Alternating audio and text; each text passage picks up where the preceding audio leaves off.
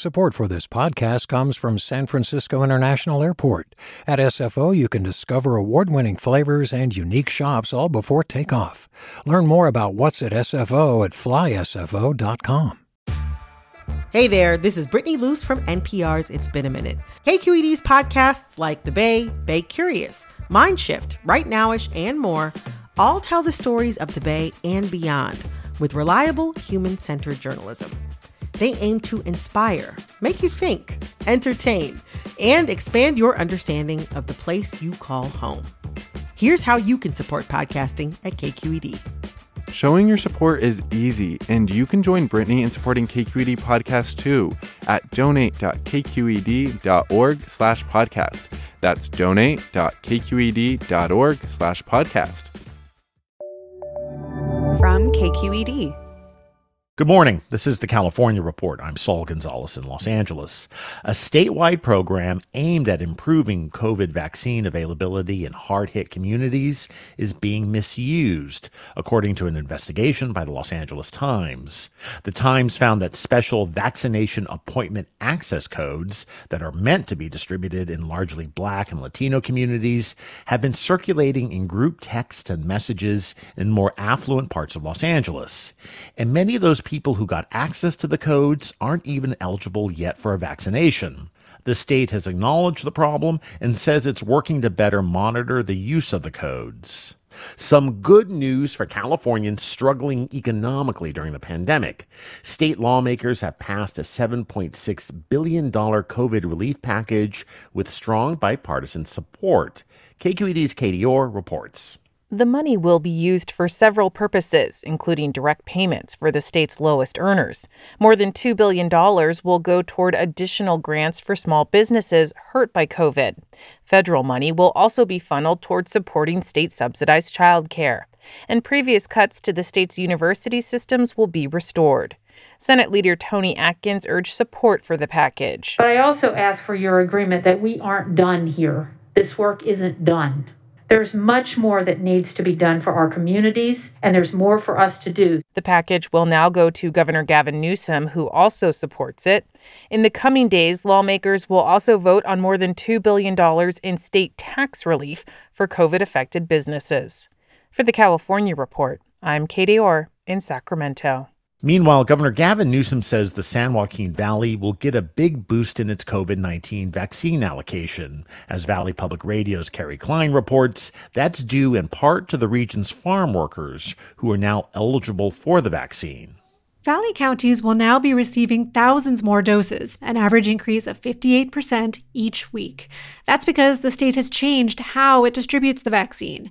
In earlier weeks, each county's share was based on its population of seniors and healthcare workers. But starting this week, the calculation also takes into account essential workers in Tier 1B, including food and ag workers.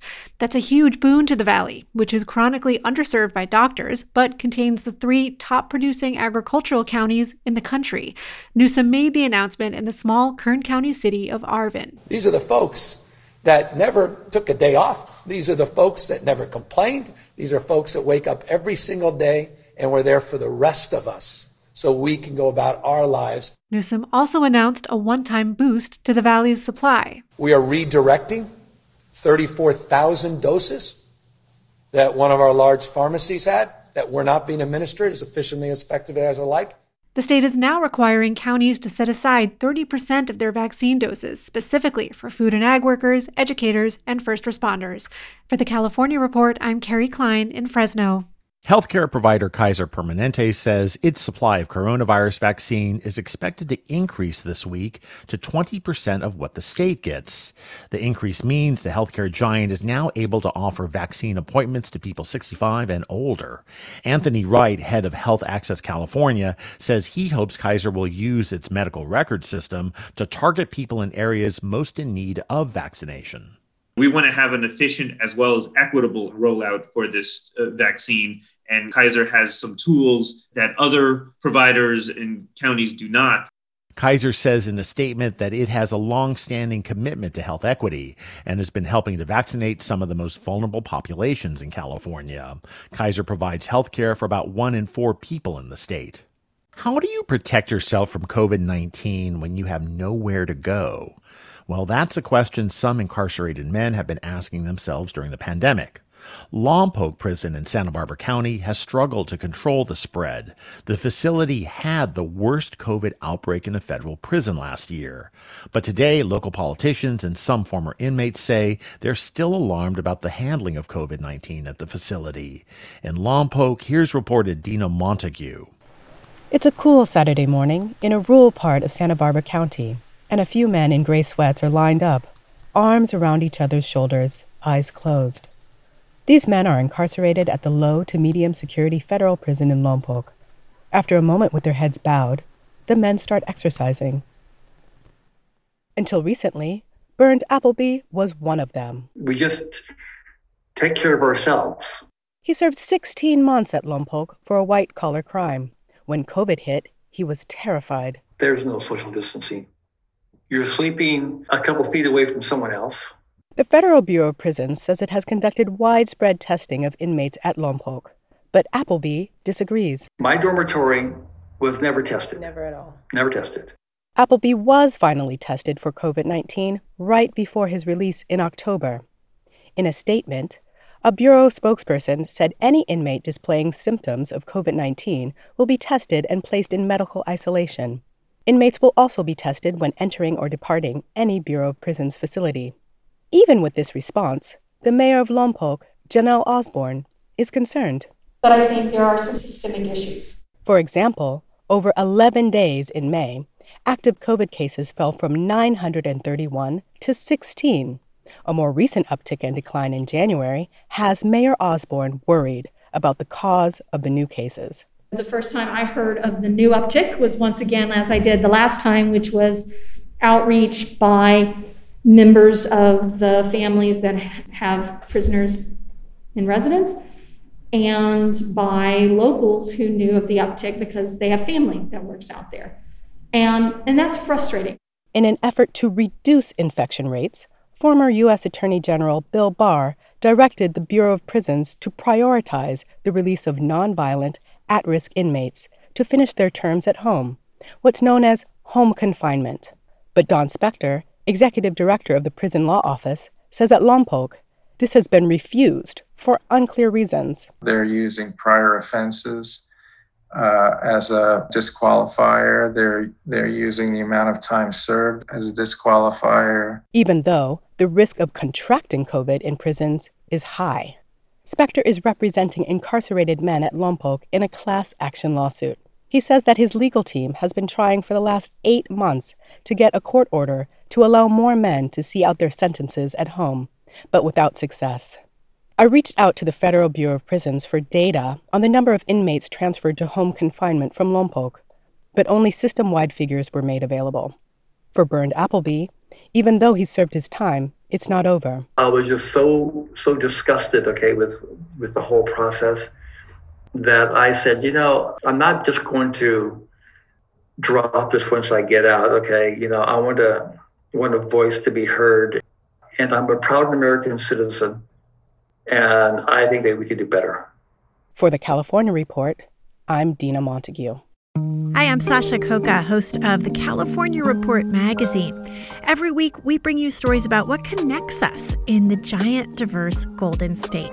Because what happens in California changes the world. I love this place. We were once seen as like the place to be, California. The land of milk and honey. That's where you go to Sunshine State, but we just have challenges right now. KQED's California Report magazine. New episodes drop every Friday, wherever you get your podcasts. Hey, it's Avery Trufelman, host of Articles of Interest. And I've got to say, I've been a fan of KQED ever since I was a little kid and I would come out to San Francisco to visit my grandma. It was just what we'd always turn on every time we got in the car, every time we were making dinner and turning on the radio. It was always KQED. And then over the years, I've become a massive fan of KQED podcasts because this is local reporting at its best. These are answers to questions you've always wanted to know, interviews with exciting, unusual voices, necessary journalism, all told with love and care and artistry. And did you know that a majority of KQED's funding actually comes from members? It's just people like you and me supporting the programs they love, while also getting access to cool events, behind-the-scenes footage, and so much more. If you want to sign up and be a part of this amazing community, visit donate.kqed.org/podcasts to become a member today. That's podcasts with an S. Thank you for listening, and thank you for your support. In immigration, the Biden administration is getting rid of a Trump-era U.S. citizenship test, saying it could create unnecessary barriers to becoming American citizens. That includes 2 million eligible immigrants in California. KQED's Farida Jhabvala-Romero reports. Last December, the Trump administration doubled the length of the required civics test and increased the number of possible questions immigrants could be asked.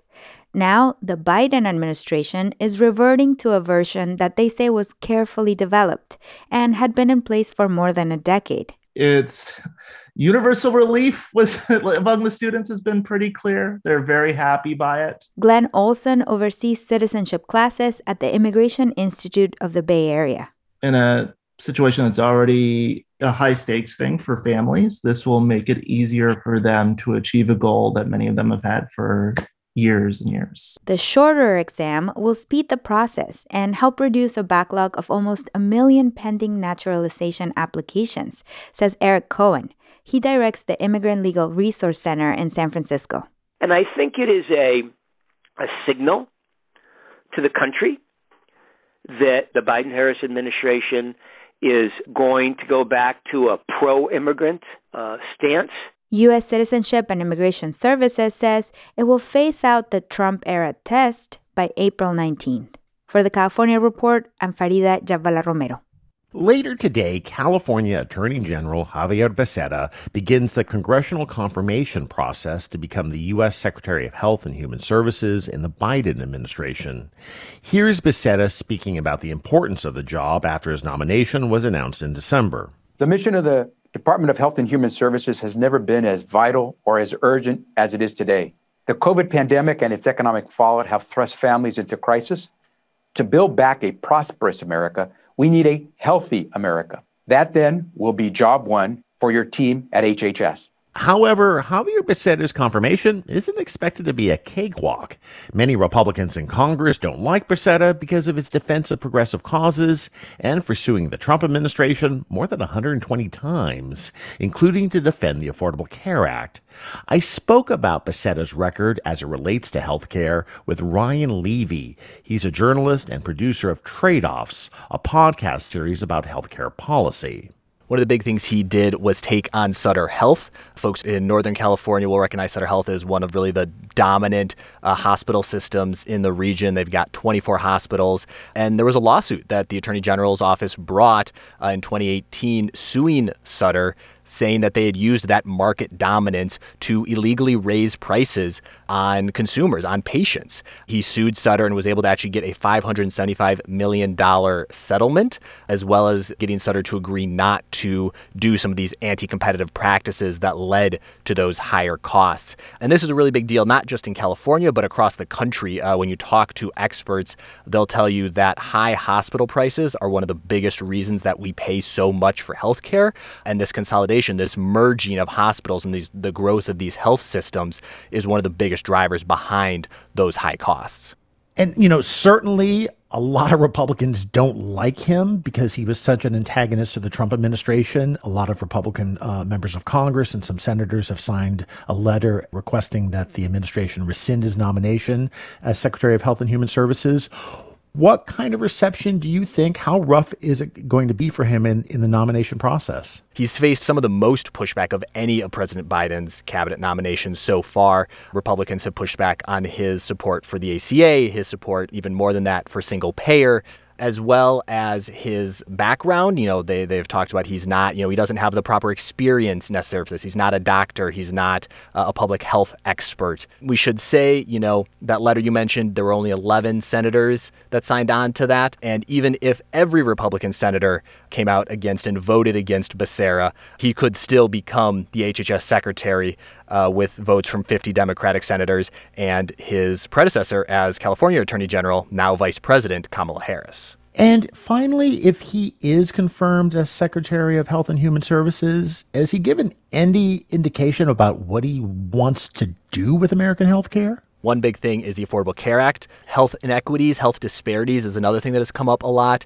You know, he would be the first Latino Secretary of Health and Human Services, and he's expected to talk in his opening statement later today about, you know, his parents who were immigrants from Mexico and how kind of they were able to live the American dream. And part of that American dream is the ability to be healthy and have access to health care. And then as you brought up, the consolidation piece, consolidation in healthcare prices, growing prices is a huge issue all across the country.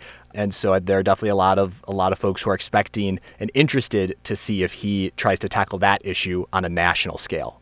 All right. That is Ryan Levy, producer of the great podcast about healthcare public policy trade-offs. Ryan, thanks so much. Thanks for having me, Saul.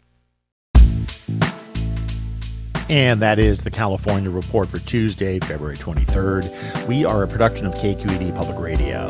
I'm Saul Gonzalez in Los Angeles. Thanks for listening and have a great day.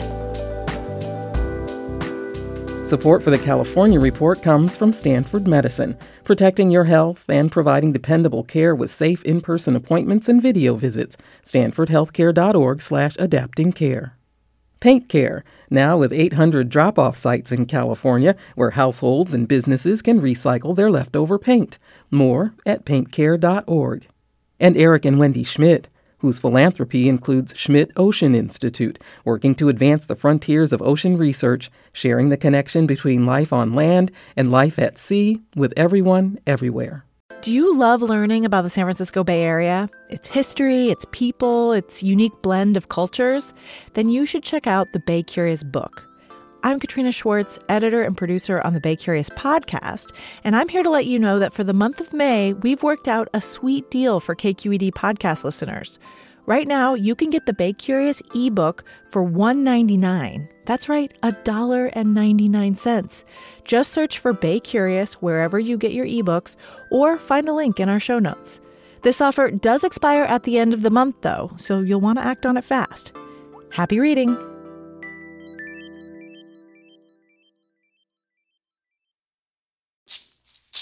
Hey, it's Glenn Washington from Snap Judgment, and if you love what you're hearing, and I know you love what you're hearing, please consider becoming a KQED member. You get special access to cool events, behind-the-scenes footage, and so much more. Plus, you'll sleep better at night knowing you did your part for the community you depend upon. It's in you. Please be in it. Visit donate.kqed.org/podcasts to sign up now. That's podcast with an S. Thanks.